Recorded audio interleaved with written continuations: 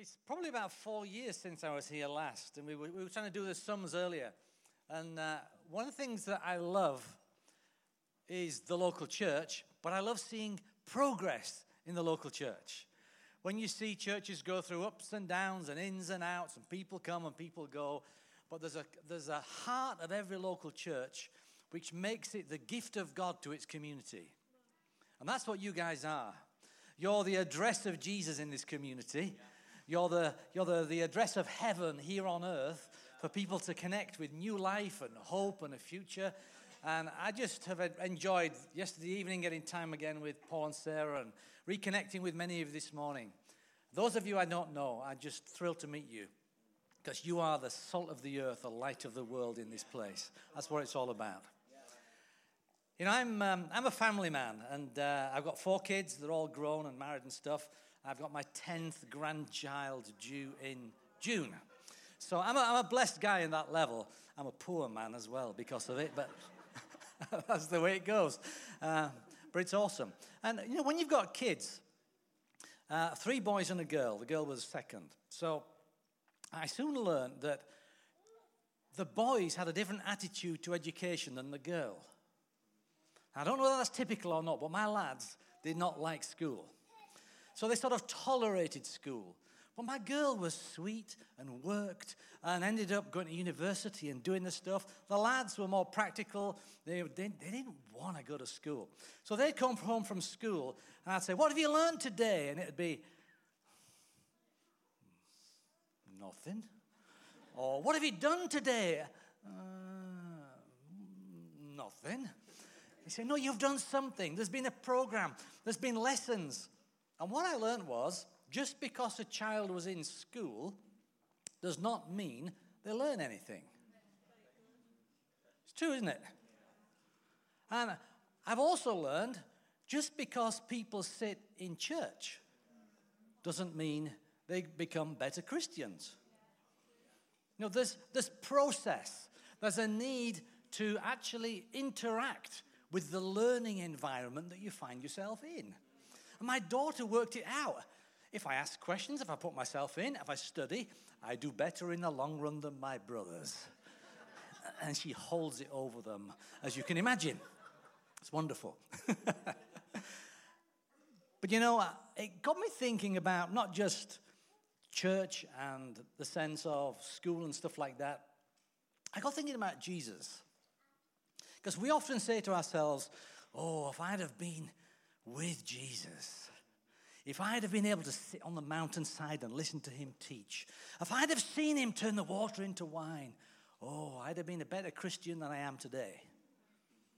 I wonder, just because those 12 were around him, does that just automatically mean they would become better followers of Jesus?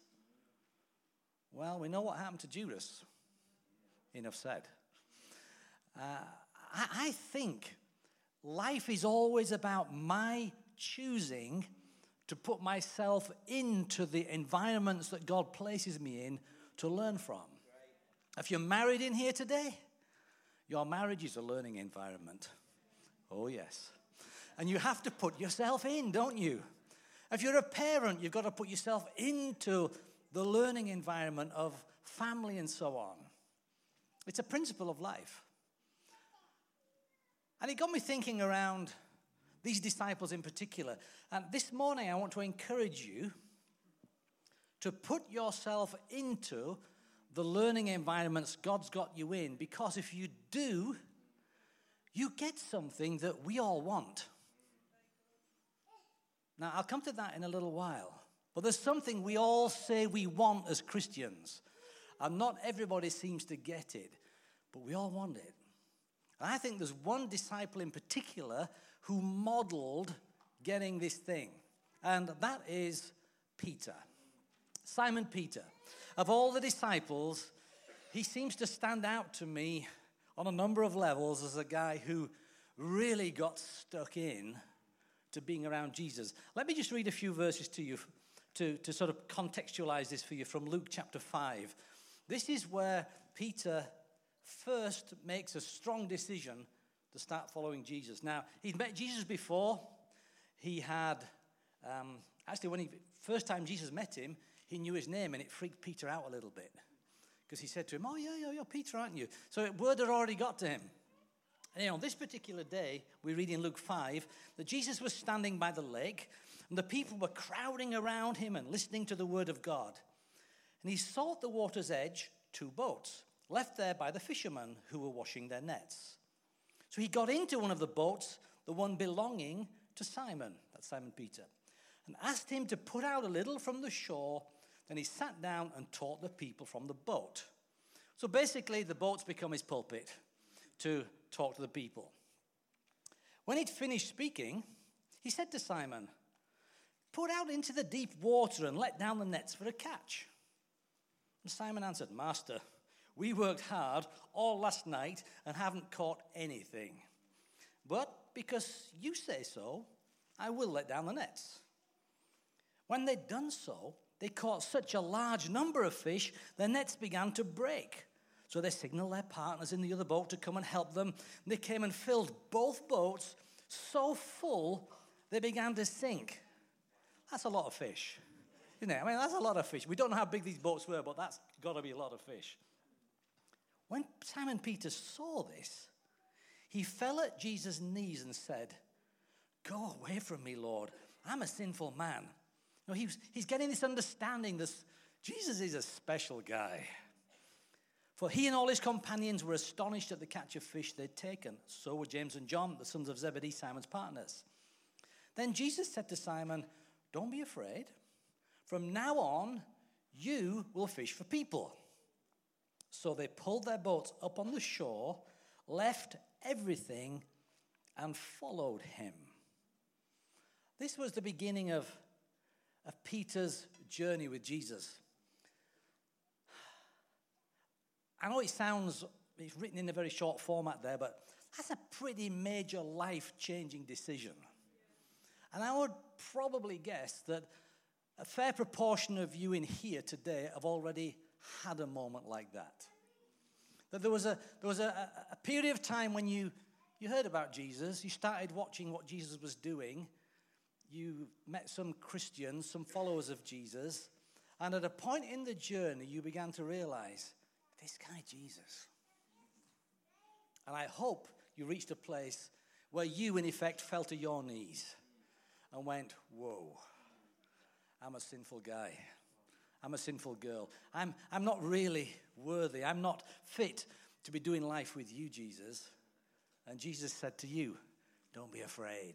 Come on. Follow me, and I'm going to make you a fisher of men. And from that point on, you became a conscious follower of Jesus. You became a modern-day disciple. And now every moment of every day, you try and do life with your eyes on Jesus. So you read his word to learn about him, and you pray to him, you talk to him, you meet with other believers in church, and it's become part of who you are.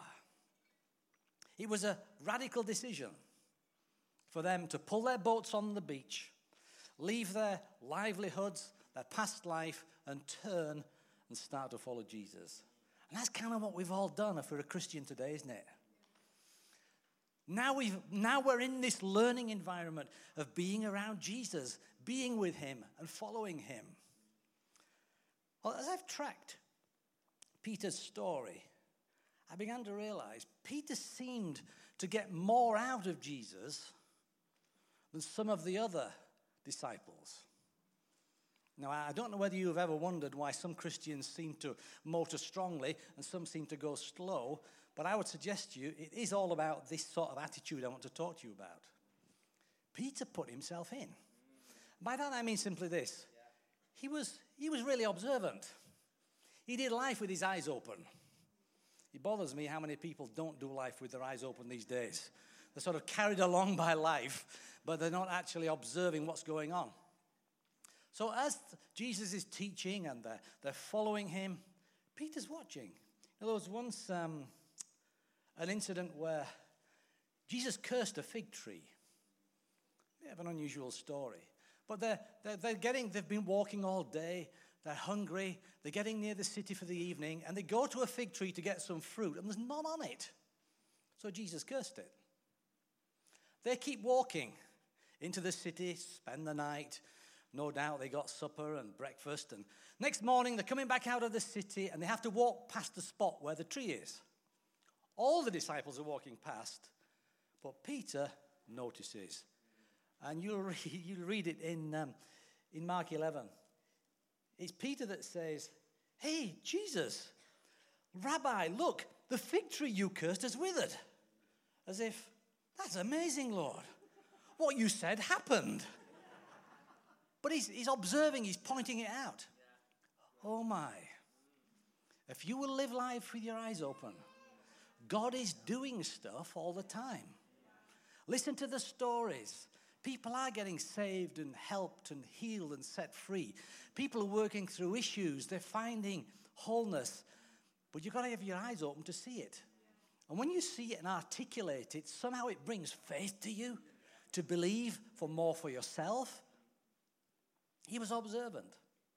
Of course, because he was observant, he also asked lots of questions. In fact, he probably became known as the disciple who was the annoying child in the class. Now, why? Always the extra question, always pushing a little bit harder. But I think the other disciples were really relieved. It's good to have somebody like that in the group, isn't it? Well, why not be it? Be it. Jesus was teaching in Matthew 15 about what makes us unclean. And Jesus explains it's nothing to do with what you put in your mouth. It's what comes out of your heart that demonstrates you're actually already unclean because of the sin problem. And at the end of it, there's silence. And Peter speaks up in Matthew 15 and he says, "Lord, explain the parable to us." He pushes. So Jesus teaches a little bit more. In Luke 12:41, Jesus teaches a parable about being watchful. And at the end of it, Peter says, "Lord, are you telling this parable to us or to everyone?" See, his attitude was, if this is for me, I don't want to miss it. No, that's how you have to sit in church. When you listen to God preaching and people sharing the word, you have to sit there thinking, is this for me? It's so easy to sit there and think, oh, yeah, it's for them. Where's Jenny? Is Jenny in this morning? She needs to hear this. And we shovel it out to everybody else. But no, you've got to have the Peter spirit. Peter says, "Lord, is this for me? Come on, I've got an open heart. Speak to me, Lord." Matthew 18, Jesus is talking about forgiveness. And saying, be forgiving. And Peter's thinking it through, thinking, yeah, that's all right, but Lord, some people are horrible. So he thinks, I've got the question. Lord, how many times should I forgive my brother who sins against me? And then to be really holy, he says, maybe 7 times would be a good number. And Jesus turns and says, well, let's try 70 times 7. In other words, always forgive. And then Jesus goes on to do some more teaching, if you read that chapter down, about forgiveness, which wouldn't even be in the Bible if Peter hadn't asked the question. In fact, I've realized there's quite a lot of Jesus' teaching that wouldn't be there if people hadn't pressed him and asked the questions. See, you get far more from the master the more you press into the master. That's how it works. Matthew 19, Jesus dealing with this guy. We call him the rich young ruler. And he thought he got himself sorted. He'd kept the law. He was as righteous as he thought he could be. But he just wanted to be sure that he'd done enough to get to heaven. So he has a conversation with Jesus. Jesus, just want confirmation, please, that I'm a good guy. I've kept the rules.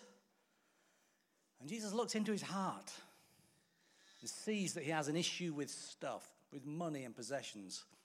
And he says, well, yeah, you've done well, but how about giving away some of your wealth to the poor? Ouch. He went right into his soul, and it says that the guy went away sad. Well, Peter's watching this. Probably all 12 were watching it. But it's Peter that says, whoa, hang on a minute, Jesus. What about us? We've given up. I gave up my fishing business for you, Lord.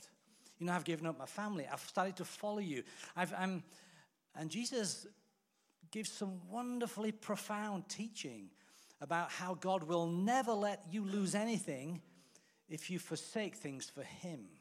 He says, yes, some of you have left family and some of you have left friends, but you're never going to be short because God is for you and there's riches in heaven for you and provision this side of eternity. It's powerful teaching that we love to read and go, yes. But it would not be in the Bible if Peter hadn't have asked the question. He was engaging with his learning environment. So we could go on. So he asks, he's observant, he asks. But, he was also willing to take a few risks. Many of you are observant. You'll ask questions from time to time. But when it comes to the big stuff, are you willing to step out of the boat? Because Peter's famous for stepping out of the boat, isn't he? And it's a fascinating story that where Jesus is, they're in the boat in the storm and Jesus is walking towards them in the waves. It's kind of weird and fascinating and mind-blowing all at the same time.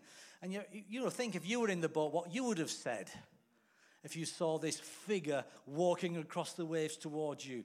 It would have freaked you out in the same way as it freaked them out. But I was reading it the other day in Matthew 14. I think Peter was nuts because when you read it, this is what he says. John says to him, I think it's the Lord. So Peter says, if it's you, Lord, tell me to come to you. What a stupid statement. I mean, you would not have said that. You would have said, if it's you, Lord, come here and get in the boat. That's what we'd have said.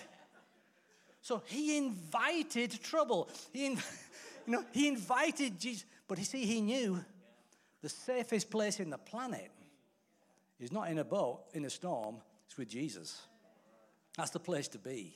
He'd worked that one out. So it's, Lord, if it's you, tell me to come to you. So, of course, Jesus says, it is I. Come. Come on, then. Now he's in a fix. Because Jesus has said, come. And he steps out of the boat. You know the story. And, man, the water's gone hard.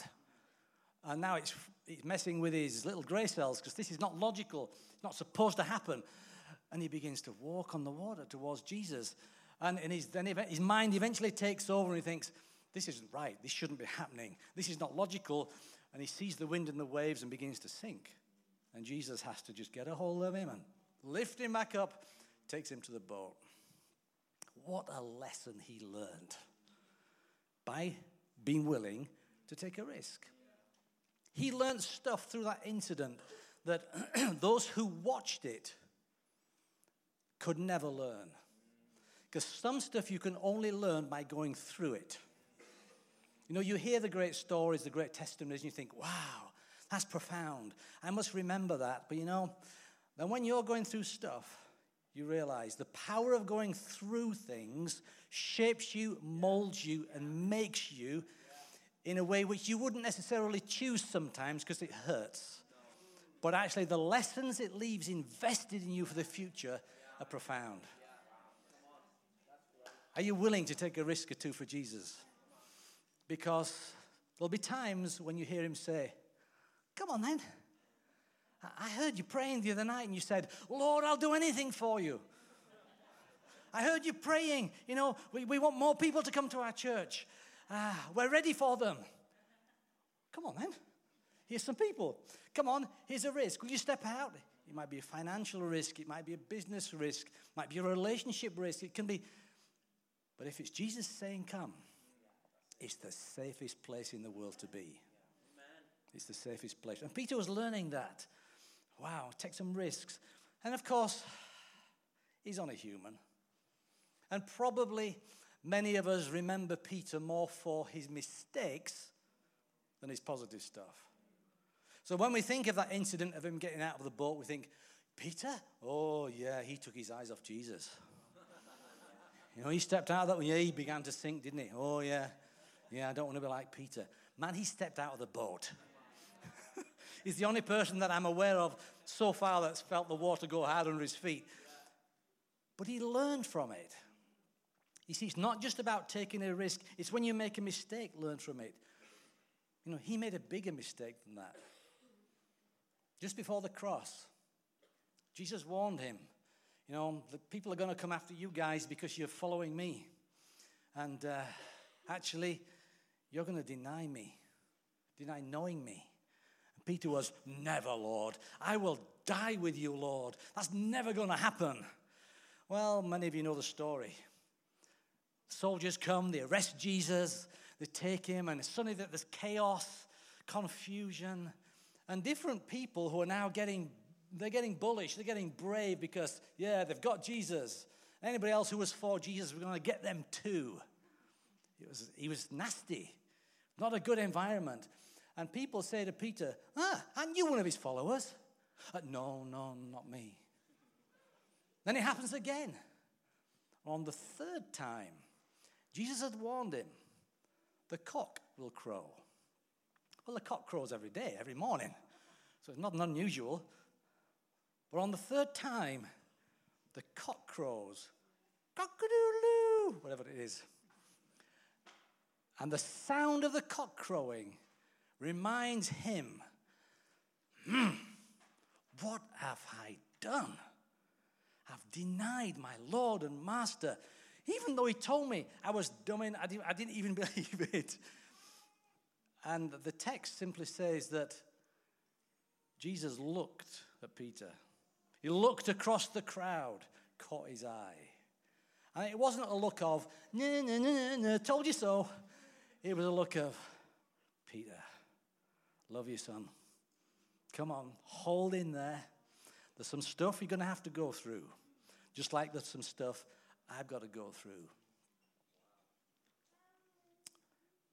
You know, not to go off on a tangent, but Jesus is so good that even when you do make mistakes, he will always restore you if you're willing to keep moving.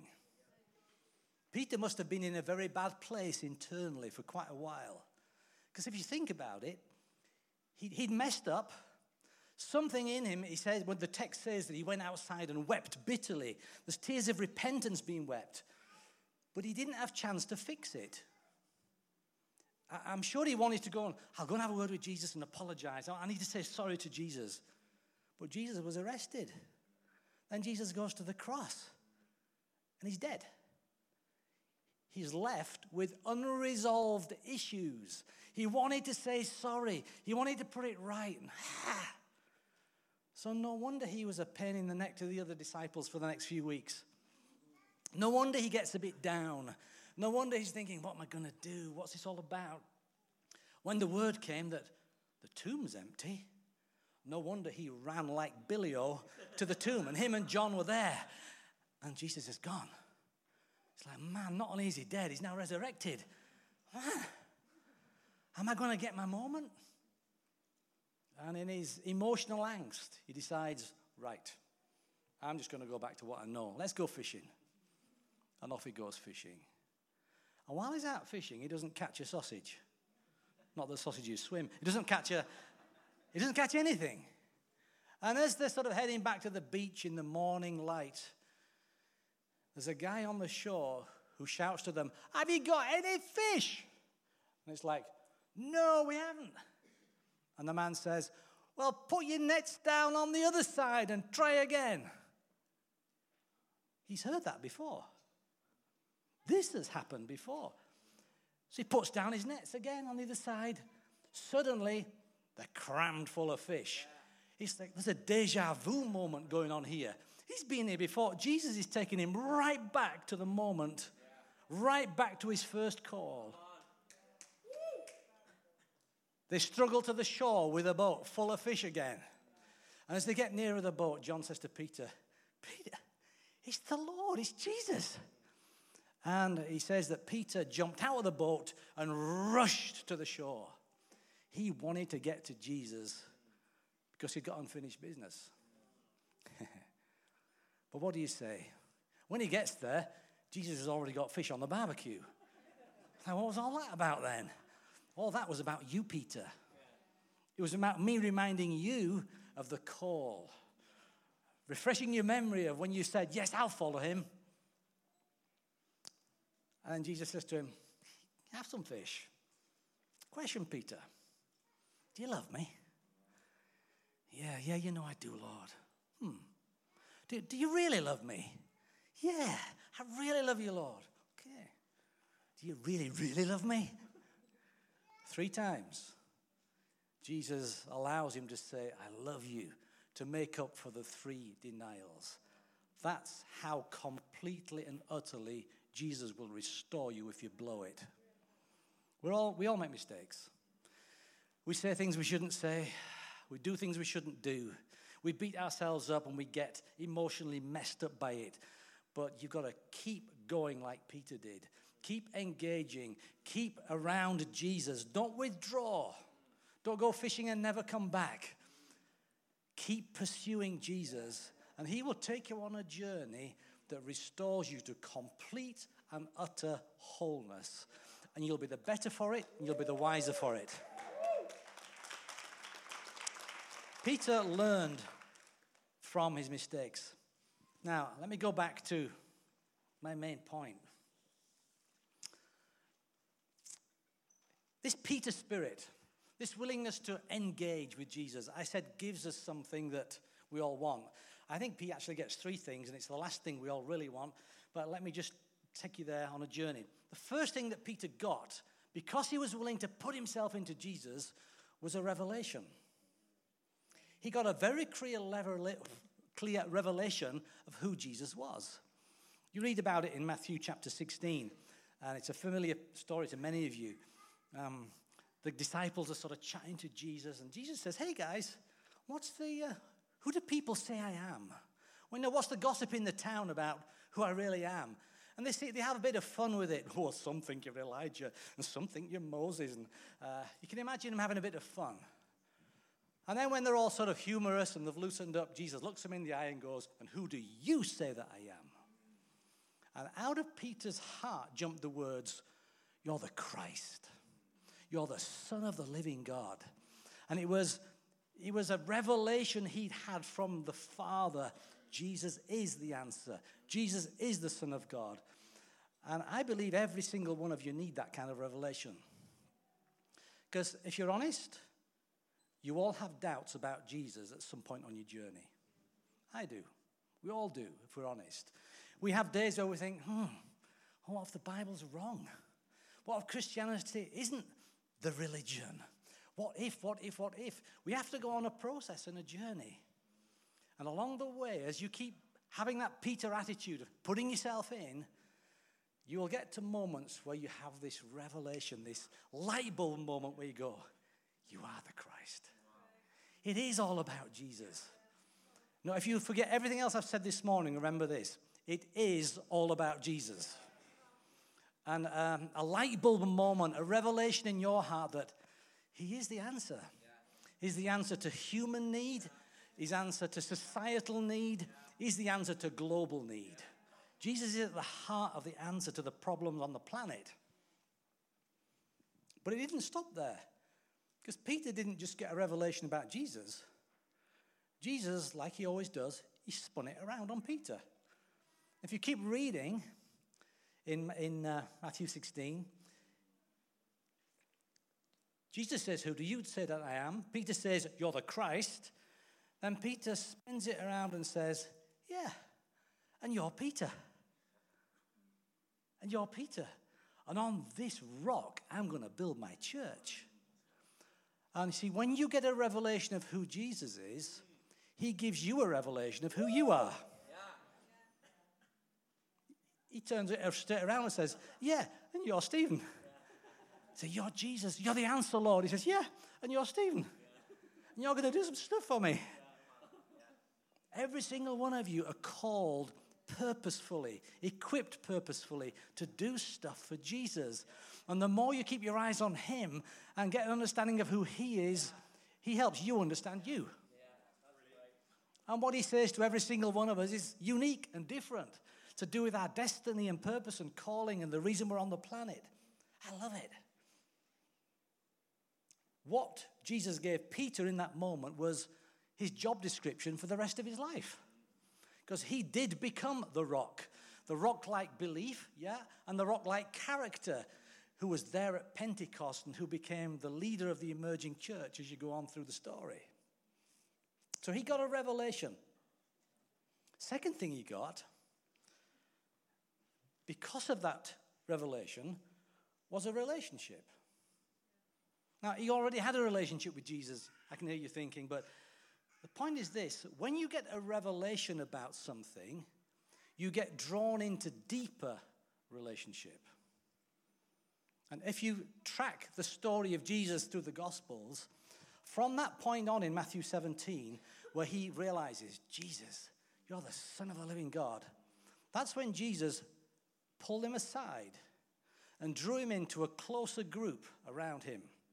And from that point on, Peter, James, and John became a sort of closer little group around Jesus.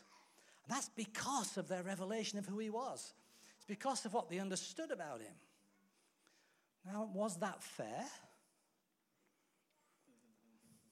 Well, I bet they had some interesting conversations in the discipleship group after this point, because there's a number of things happened where Jesus did not include the other 9.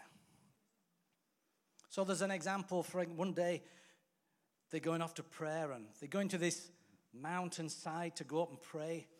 We call it the Mount of Transfiguration because of what happened at the top.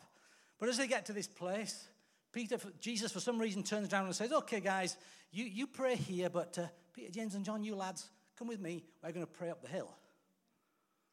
And you can imagine the 9 going, favoritism, And off they go up the hill. Of course, when they're on the top of the hill praying, heaven opens. And Jesus begins to change. He metamorphoses and becomes this. They get a glimpse of his glory. And suddenly, Moses appears and Elijah appears. I wonder how they knew it was them. Anyway, it was, hi, Mo. Hi, Elijah. But, and Peter's like, whoa, what is this? What am I seeing? It's earth-shattering. It's envisioning. It's giving them a glimpse of glory. And it all happens. Then it goes away, and they come down the hill. You can imagine the 9 saying to the 3, so what happened up the hill then? How do you explain that to these guys who are already grumpy because they weren't invited up the hill? I'll tell you what it's like. It's like when you come to church and God shows up for you. God speaks to you and you have a precious moment. God speaks a word into your heart. The worship is tangible for you. And afterwards, your mate who wasn't there says to you, and what was church like today then? And you go, words can't say what it was like. And you say things like, it was awesome. God really, really spoke to me. All right, nice. I think that's what was happening at the foot of the mountain. You see, you've got to be there. You've got to be putting yourself in. You've got to be engaged. Because God treats each one of us in relative to the way we engage with him and put ourselves in. It's not an issue of it being fair or unfair. It's an issue of relationship. The whole of the Christian life is a relationship. And just like in the human sense, you get more from the relationships that you put yourself into, it's the same with Jesus. Now, it is fair in terms of we're all saved. We all have equal grace, equal standing before God, equal opportunity. But the challenge for us as modern believers is to put ourselves in, to engage with what Jesus is doing. If you will put yourself in like Peter did, engage with Jesus, you'll get a revelation about him and yourself, and you'll get drawn into deeper relationship with him. That's a principle of life, by the way, not just spiritual things. Think about your job. If you work for a company that makes widgets, and you think, man, this widget is amazing. What this does for humanity, I believe in it. It's wonderful. What a joy to work for the widget company. And you become a bit of an evangelist for the widget. And you say to all your mates, have you got a widget? Let me show you my widget. You need a higher model widget than that widget. And we get into whatever it is. But when the company are looking to promote, they look for people who believe in the product. And you've come to their attention because you've become a bit evangelistic about the widget. So they open doors for you. You get promoted. You get more money. You get deeper relationship because of your revelation about the product. That happens in every sphere of life. If you can get a growing revelation about how awesome your husband and wife is, you will be drawn into a deeper relationship with each other. It works. Anyway, that's a sideways comment. I said at the start, I tantalized you. Peter got something that I believe we all want. And this is it. He put himself in strongly to Jesus by asking the questions of being observant and taking risks and so on. And because of that, he got a revelation. And he got a deeper relationship with Jesus, which meant, in the end, he reproduced Jesus. The bottom line is this. We go around saying, I want to be more like you, Lord. I want to reproduce you, Lord. If I could just be like Jesus. We aspire to it, don't we? Well, of all the disciples, I believe Peter got it. Because if you keep reading, all the examples I've given have been from the Gospels. Keep going into Acts. Who's leading the charge? Peter. In Acts chapter 2, he's there preaching fearlessly to the Jews like Jesus had done. He's the one who's interpreting the events of Pentecost to those listening. He's saying, this is what it's all about.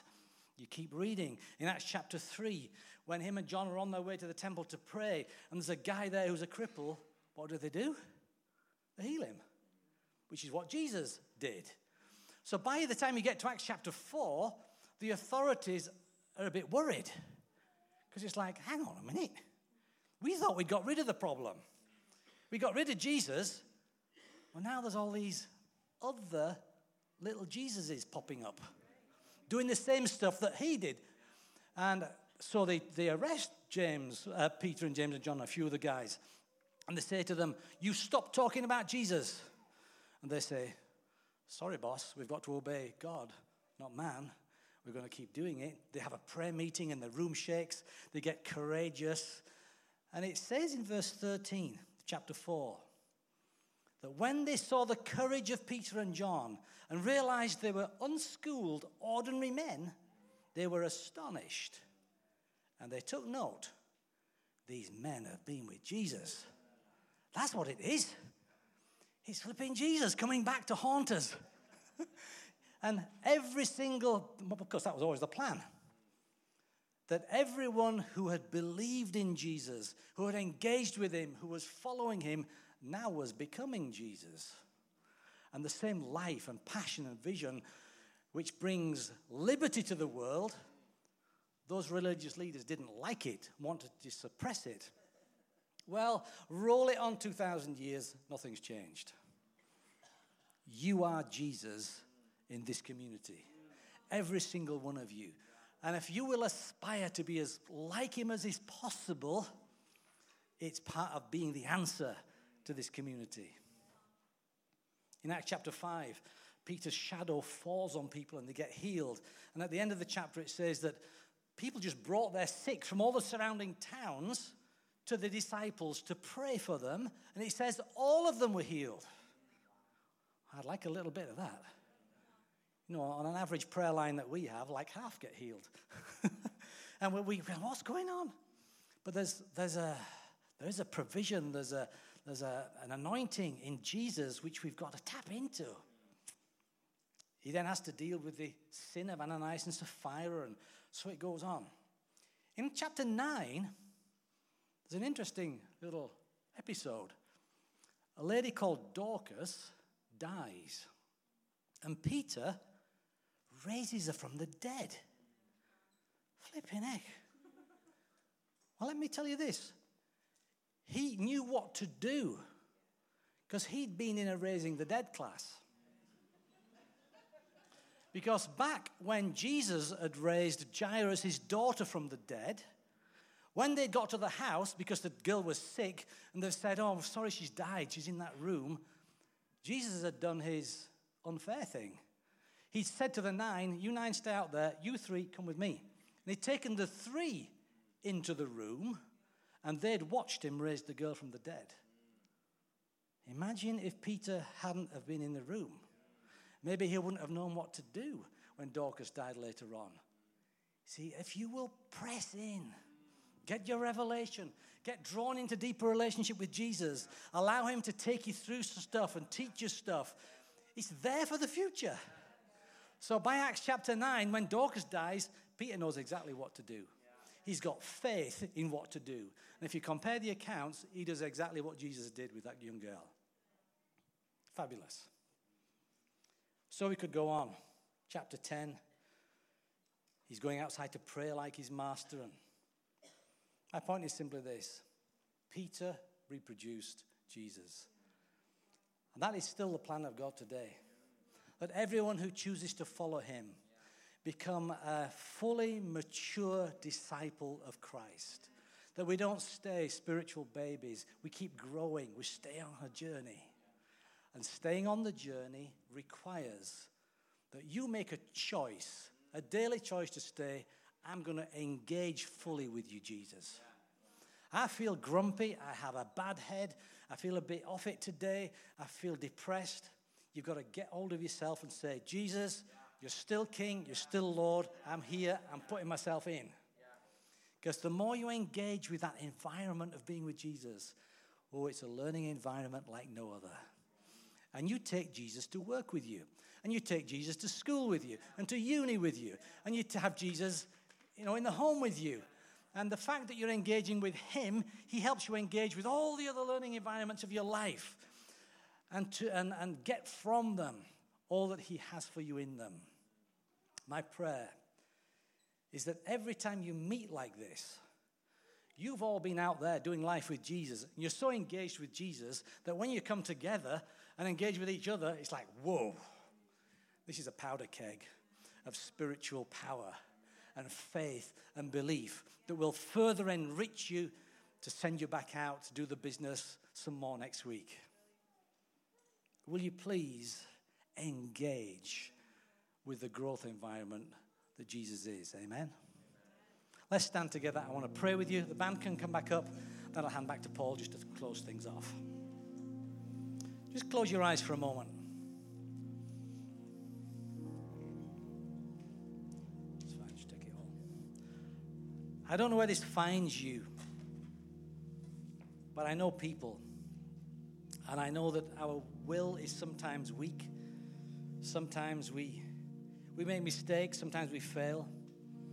And it's good for us to have moments like this where we can stand to our feet and say, Jesus, I'm in. Jesus, I engage with you now. Jesus, help me to follow you with all my heart this week. Help me to pull your life into this relationship dysfunction I've got, or these financial problems I've got. Lord Jesus, I pull you into it. I engage with you first so that you'll be with me in those situations. Just bring specific things to your mind that you know you need to engage with Jesus about. And as you have them in your mind, lift your hands to heaven, and we're going to pray that God will do what only he can do as you do what only you can do. Father, I thank you that you see into every heart here. And Lord, I pray that you would see we're an army, where your people here in this place saying to you again, we're in, we're for you. We want to be more like you. Lord, we engage fully with you and your word and your ways. Please speak to us and lead us. Please give us wisdom for every practical thing we face this week. Lord, this week may we be salt and light like never before because of your life and your love that we're pressing in.